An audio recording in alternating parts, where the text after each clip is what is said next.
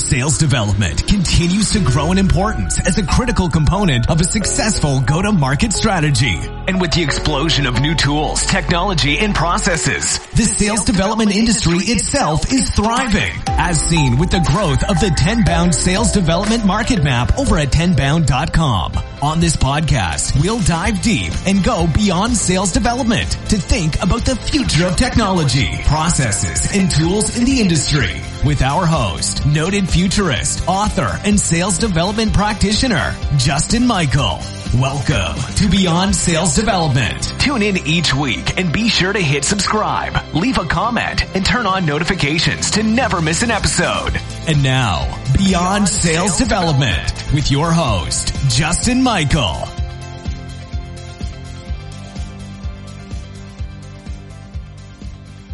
Hey, I'm Justin Michael. This is Beyond Sales Development. We have Greg Casale from Reveneer. Welcome to the show. Hey, good to be here, Justin. Yeah, great meeting you. Well, I'm excited about sales development in the future. I would love to hear a little bit more about where you and your company play into this matrix. Yeah, so here at Reveneer, Justin, we design, build, and manage high-velocity outbound. We call them engines, selling engines for our customers. Currently, we're running about 40 different outbound teams on behalf of our clients. And when we go to work for them, we're fully white labeled. So these look and act like their own teams. I mean, our teams go outbound with their email addresses, LinkedIn profiles are going to say that they work for that company. We live in their Salesforce instance. So in every way, we're just really an extension of their sales infrastructure. And we're phone first outbound, and we can talk a little bit about that. But we phone first many times to get a conversation and then move to emails typically to get those that we didn't get by phone. Well, luckily, I'm a big fan of omnichannel. I know there's debates raging in social media. How have you seen phone change kind of in a post-pandemic moment here? I've seen statistics from Jeremy Donovan that, email is down 35%, phones up 25%, similar percentages coming out of Connect and Sell data and SalesLoft data. What are some of the trends you're seeing? Because I guess that would be very valuable and practical right now for folks listening. Yeah, I didn't know what we were going to see getting into March. Like a lot of people, we took our 150 or so employees and moved them home. And so they continued their outbound cadences from home since February. And what's really been amazing about the conversion rates, and we're making about 100,000 outbound dials a month. So we have a lot of really good data that we get in real time off of our, we're a SalesLoft tech stack company. So what we're seeing is all of the metrics are actually either the same or up during what I call the COVID period, which is kind of from February to current time, with the exception of connect rate. So we've actually seen connect rate go down from about 6.5% to about 4.5%. So we've lost about 2% on connects, which is obviously just somebody picking up the phone. But conversations are up, which is amazing. So what it means is that when you do get someone on the phone, the ability to engage them in conversation is actually better than it was in pre-COVID, at least over the 3 months of data that we have so far. That's really fascinating. So I think 10bound is is the sponsor host of this blog, and Dave built this map of 500 vendors in the space, and certainly outsourced SDRs or virtual SDRs are a really important category because I think people now are thinking, should I build my own SDR team internally? The risk there is the SDRs either they don't quite get ramped fast enough, or they get ramped so fast they want to leave and be an AE. There's a lot of benefit in bringing in an on-demand third party to kind of slot in or white label. How do you manage that conversation with your prospects, with your clients? Maybe there's, product-led orgs. I think it's really interesting. And then how does Reveneer differentiate itself? There's just kind of two questions in one.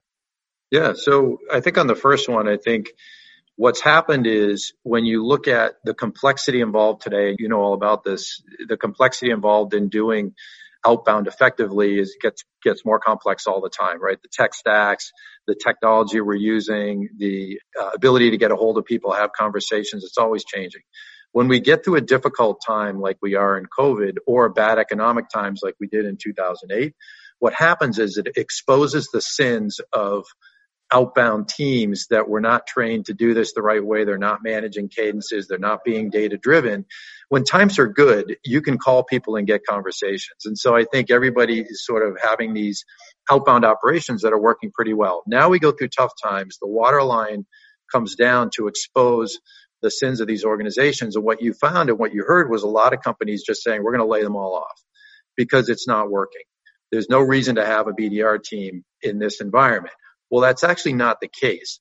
We can be very effective during this period if you're trained in all of the elements it takes to be successful with this. And there's a lot of them.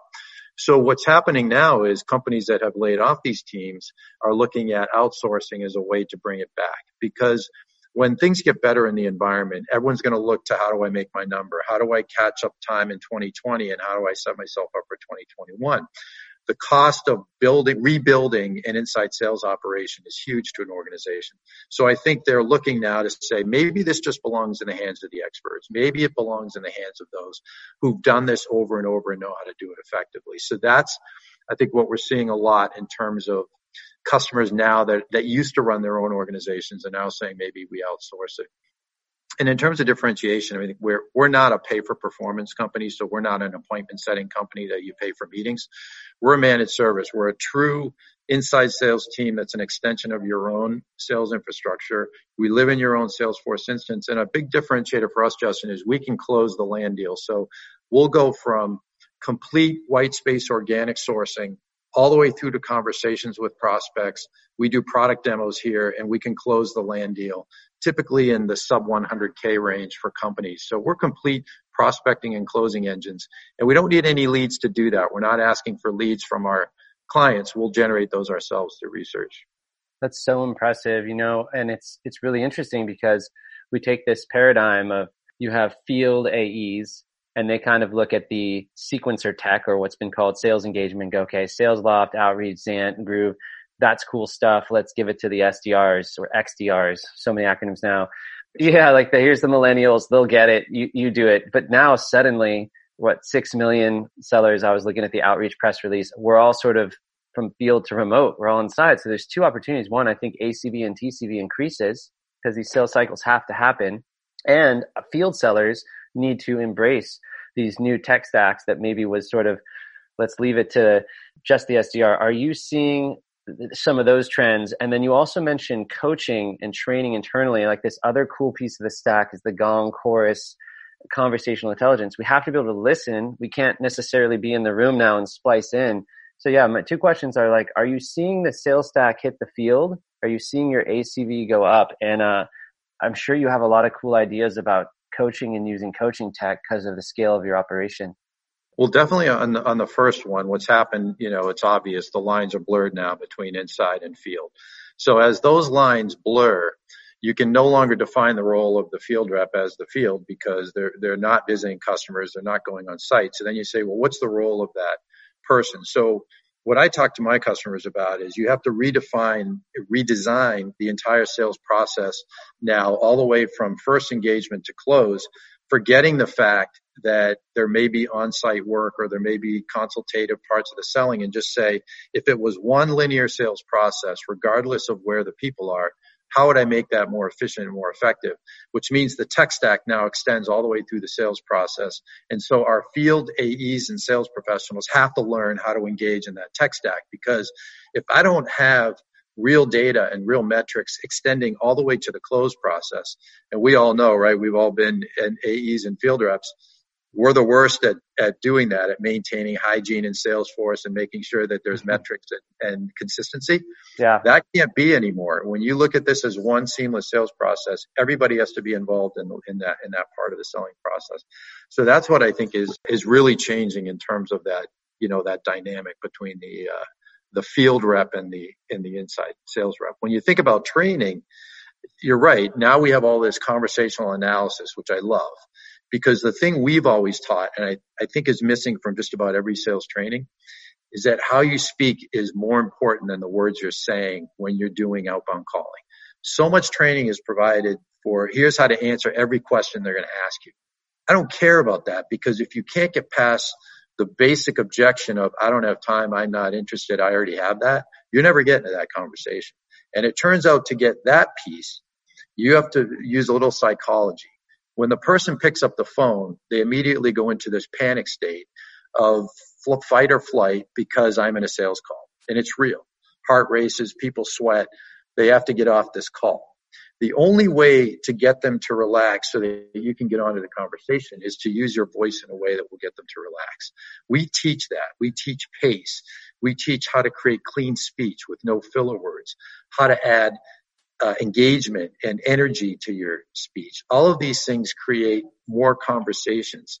That's a really important part of the training that needs to happen. And conversational tools like Gong and Chorus and others are a great tool with that, because they can help someone look and see, what did I say, what words did I use, and did I help to get that person to relax so I could get into the call?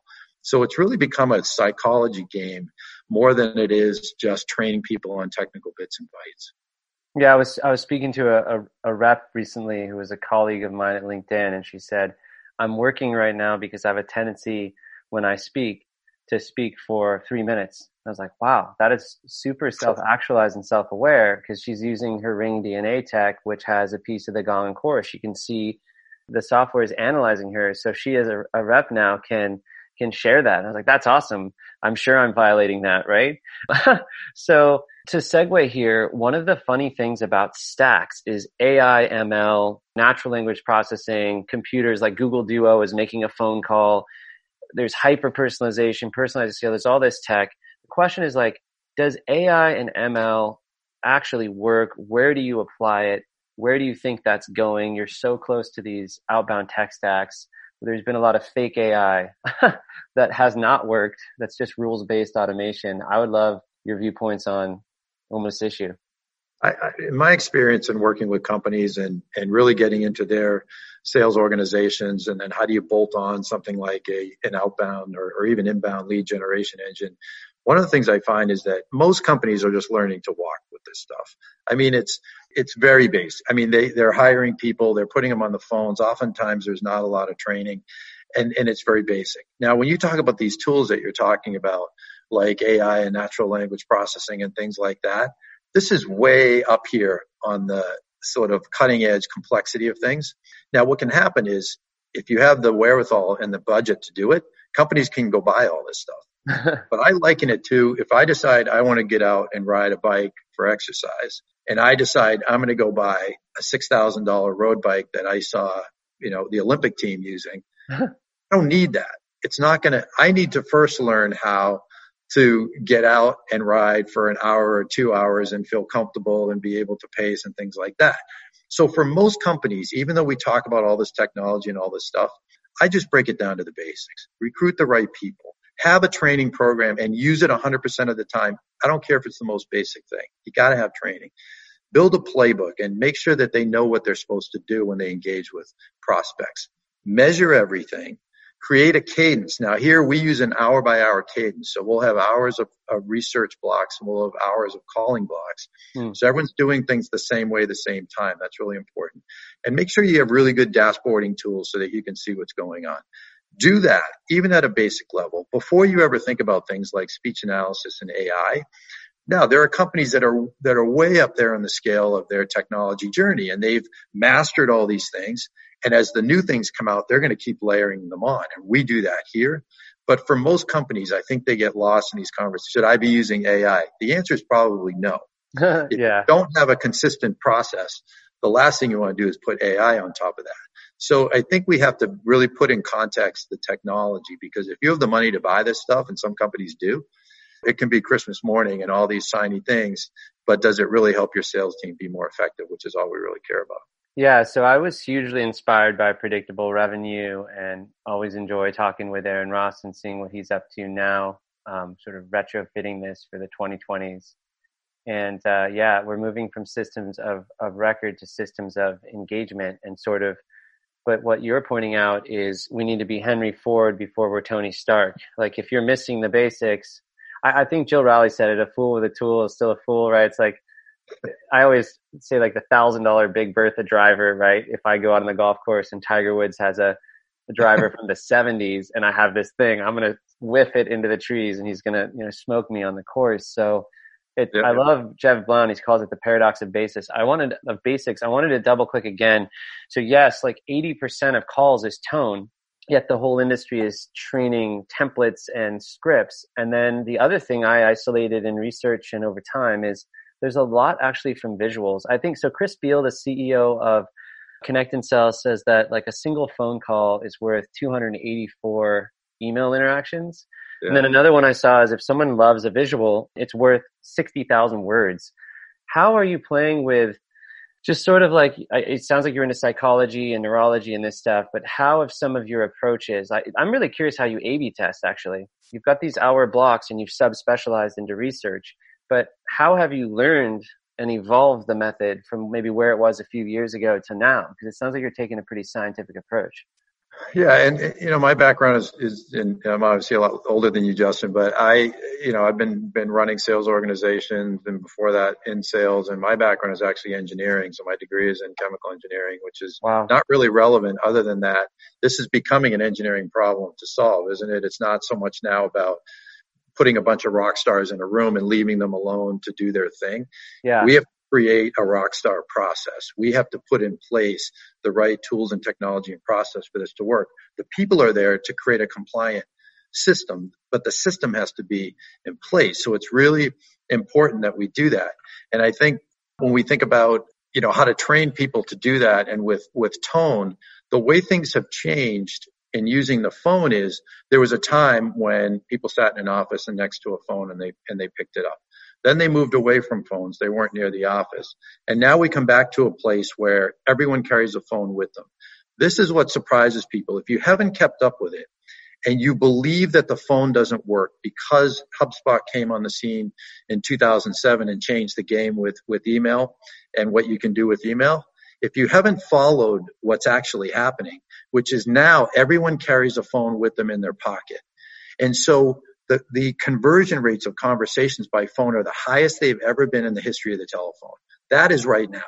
So when people say things like cold calling doesn't work, they're not looking at the numbers. Right. Now, here's the deal. You've got to have a cadence to your outbound calling so that when you've exhausted the success rate of outbound on a particular, there's a bell curve. If you call someone 20 times, there would be a bell curve which would represent the best time to get a hold of them when you can get a conversation. And we look at this. There's times of day, there's day of week that have the highest probabilities. What you want your reps to do is maximize at the highest probability, but then move away from phone when you've exceeded that and you haven't had success. So if everybody is calling as we do 2 to 3 times a week, every other day on a particular lead, and they're calling up to 20 tries to get a conversation, when they've exhausted the max probability, they go to email sequencing. And the reason we do phone first with no email and no voicemail is because when you get the conversation has a higher conversion rate than any other form. You can't debate it, right? That when you get someone live on the phone, you will convert at a higher rate than any email could ever do. So we don't want to go to email until we've exhausted the probability of the live conversation. But to do that, you need everyone to believe that phone first.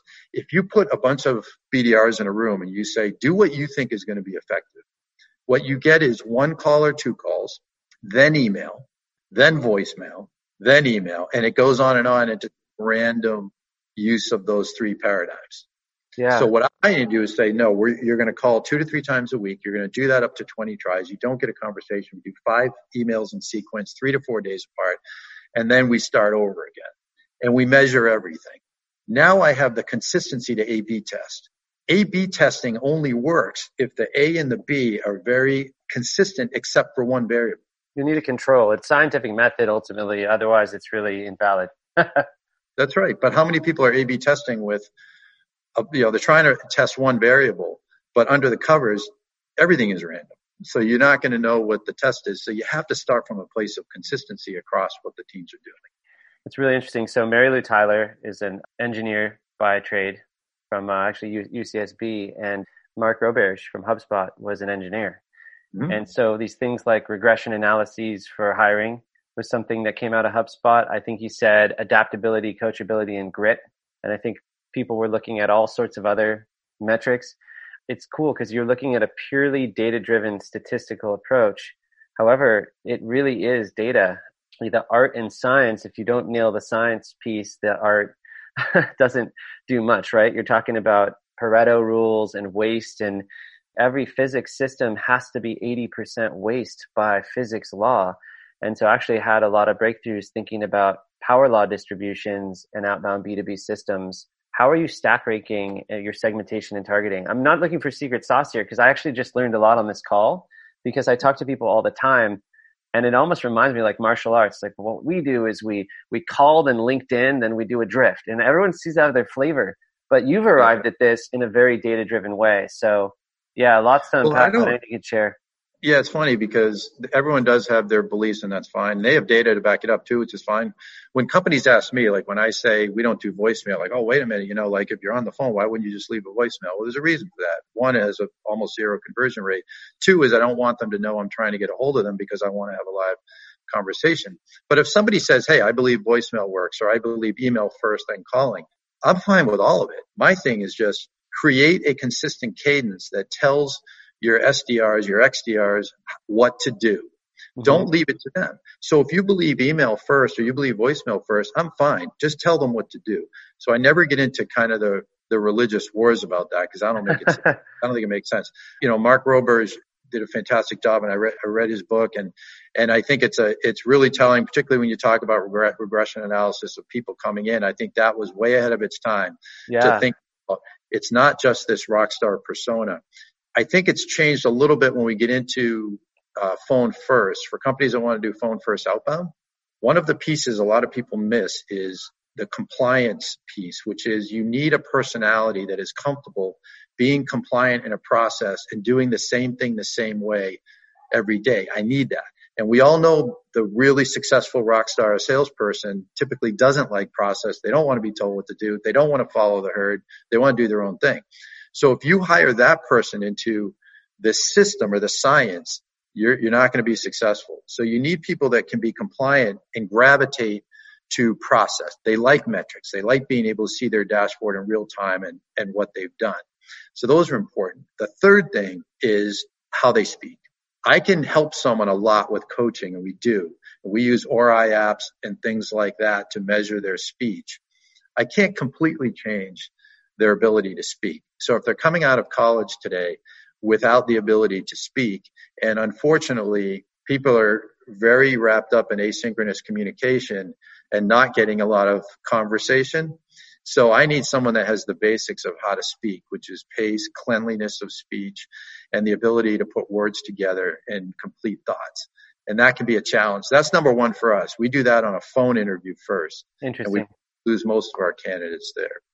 Wow. So I live in Southern California, so I have the like gene, like this, like that, like, and that's kind of permeated all of tech into this funny colloquial style. It can be disarming in ways, but in other ways, right? Economy of speech is big. I had a mentor who sold a company to Oracle, and I got on the phones when I was 21 doing telemarketing, but at 27, I was in SaaS. And I would always say, look, my job is to call executive directors all day long.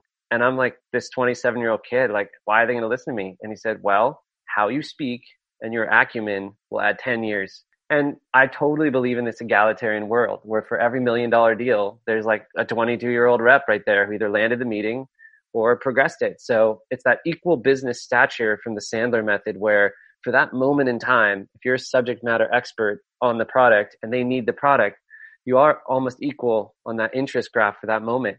How do you coach that and train that for XDRs on this podcast? We're kind of going, I don't know if I should call. I'm scared. Could I even call Greg, the CEO, the CXO? How do you train your people to go call in high, middle out, bottom up? What's your approach there? Are you doing consensus driven? Do you have an angle there that the data says?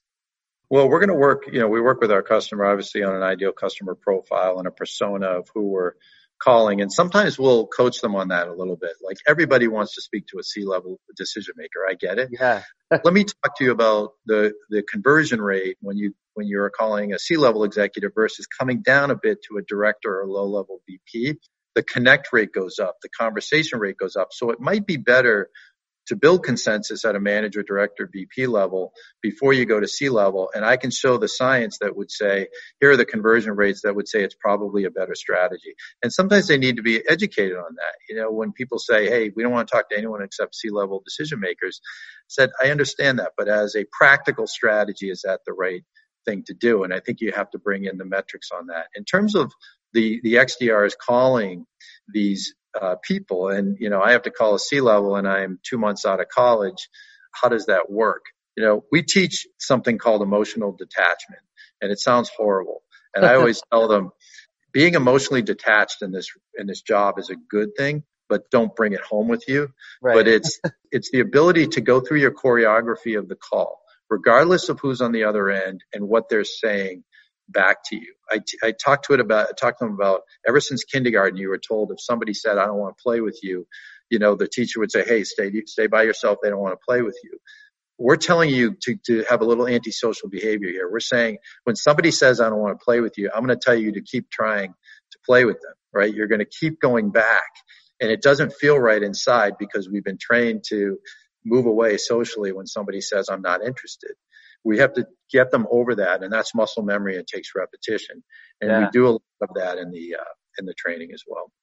I love this call because we're talking about the future of sales development, beyond sales development. We're talking about some of the bedrocks and basics. One thing I want to ask is we have a few more minutes is where do you see XDR, all the acronyms, opening in 2025, 2035, 2050? Like, I want the flying car. I want the hoverboard. Where's my self-driving Uber? Can we hit the singularity? Can I put a chip in my brain and have all human knowledge? None of this seems to ever really happen. What are the changes you predict might actually happen? I see 5 billion is going to go into sales tools in the next few years. What are you forecasting that could be interesting, Well, I think the first thing I was going to say is I loved your analogy of the Henry Ford and Tony Stark. So I'm going to try not to use that in a blog. I will credit you if I do. But that was really good. I think, when I think about where this is going, I mean, it's all about the data. It's like every other part of business today. Everything is moving towards the massive data lake and what can we learn from the data. And here's where I think it's going to go for us. And we're doing this today in a very, very early stage way. But we have the luxury of sitting on top of 40 plus Salesforce instances and looking at all this data that comes from hundreds of thousands of calls. We can now, if you look at Tableau, what Tableau can do sitting on Salesforce, right? Salesforce acquired Tableau. You get that data out of Salesforce. You put in an engine like Tableau. Now you get all kinds of really cool insights that you couldn't see in Salesforce because Salesforce is a terrible place to do that. Where does it go now? The next thing is if you put an AI engine on top of something like Tableau, we can get predictive about this stuff. We could say, if I'm trying to call a CISO and my ACV is 25K to 50K, my sales cycle is 4 months. If I make 60 calls a day, tell me what the connect rate is for that person, the conversation rate, tell me what day to call them, tell me what hour to call them, tell me how many calls I need, tell me how many emails. And you can create this predictive model that you could walk into a boardroom and say, here's what we're going to do. And it's going to work. That's awesome. And very few of us can do that today. And so that's, to me, is the big thing, right? It's going to be AI for predictive modeling, not so much to help me with this conversation on the phone and tell me what to say, but can we get and that's all we're trying to do, right? We're trying to predict what's going to happen. That's what every sales manager is trying to do. That's going to be a reality, and that's going to be really cool. Well, you're in a unique seat because to do predictive right, we need big data to crunch it. And it seems like if you have enough call data and you have these 40 instances and you have this Tableau and you can crunch that. So I would imagine the Reveneer of the future has data science as a division or a discipline within these teams. Very cool. I believe that too. I think that Sequencer 2.0 and 3.0 is a prediction, right? Who do we call on next? What's the highest propensity, best time of day? Can the system coach me on what to do next, Exciting. Yeah. This has been an awesome conversation. That the thing that's challenging about these is I could totally talk with you for like 200 more hours. How can people find you, your company? And I want to make sure that they can reach out if they're inspired by what you've shared today. Yeah, we blog quite frequently on all these topics that I'm talking about here. You can find the blogs on our website at reveneer.io. We're also on LinkedIn, Reveneer on LinkedIn, and we post there as well. And I believe in just free-flowing information and education. When you talk about special sauce, there's very little, if anything, that I will hold back on. I'll share everything that we know if it helps somebody, whether they do business with us or not. I'm passionate about this. It's an incredibly exciting place to be right now. And I'm happy to share that with anyone. So I appreciate the opportunity. Justin, great as well. I jotted some cool things that you shared here also. And I like the way that you look at this as sort of psychology and science as well, because that's how we do it. And thanks so much for having me. Thanks, Greg. Have an awesome week. And thanks for being on Beyond Sales Development. Bet we'll talk soon.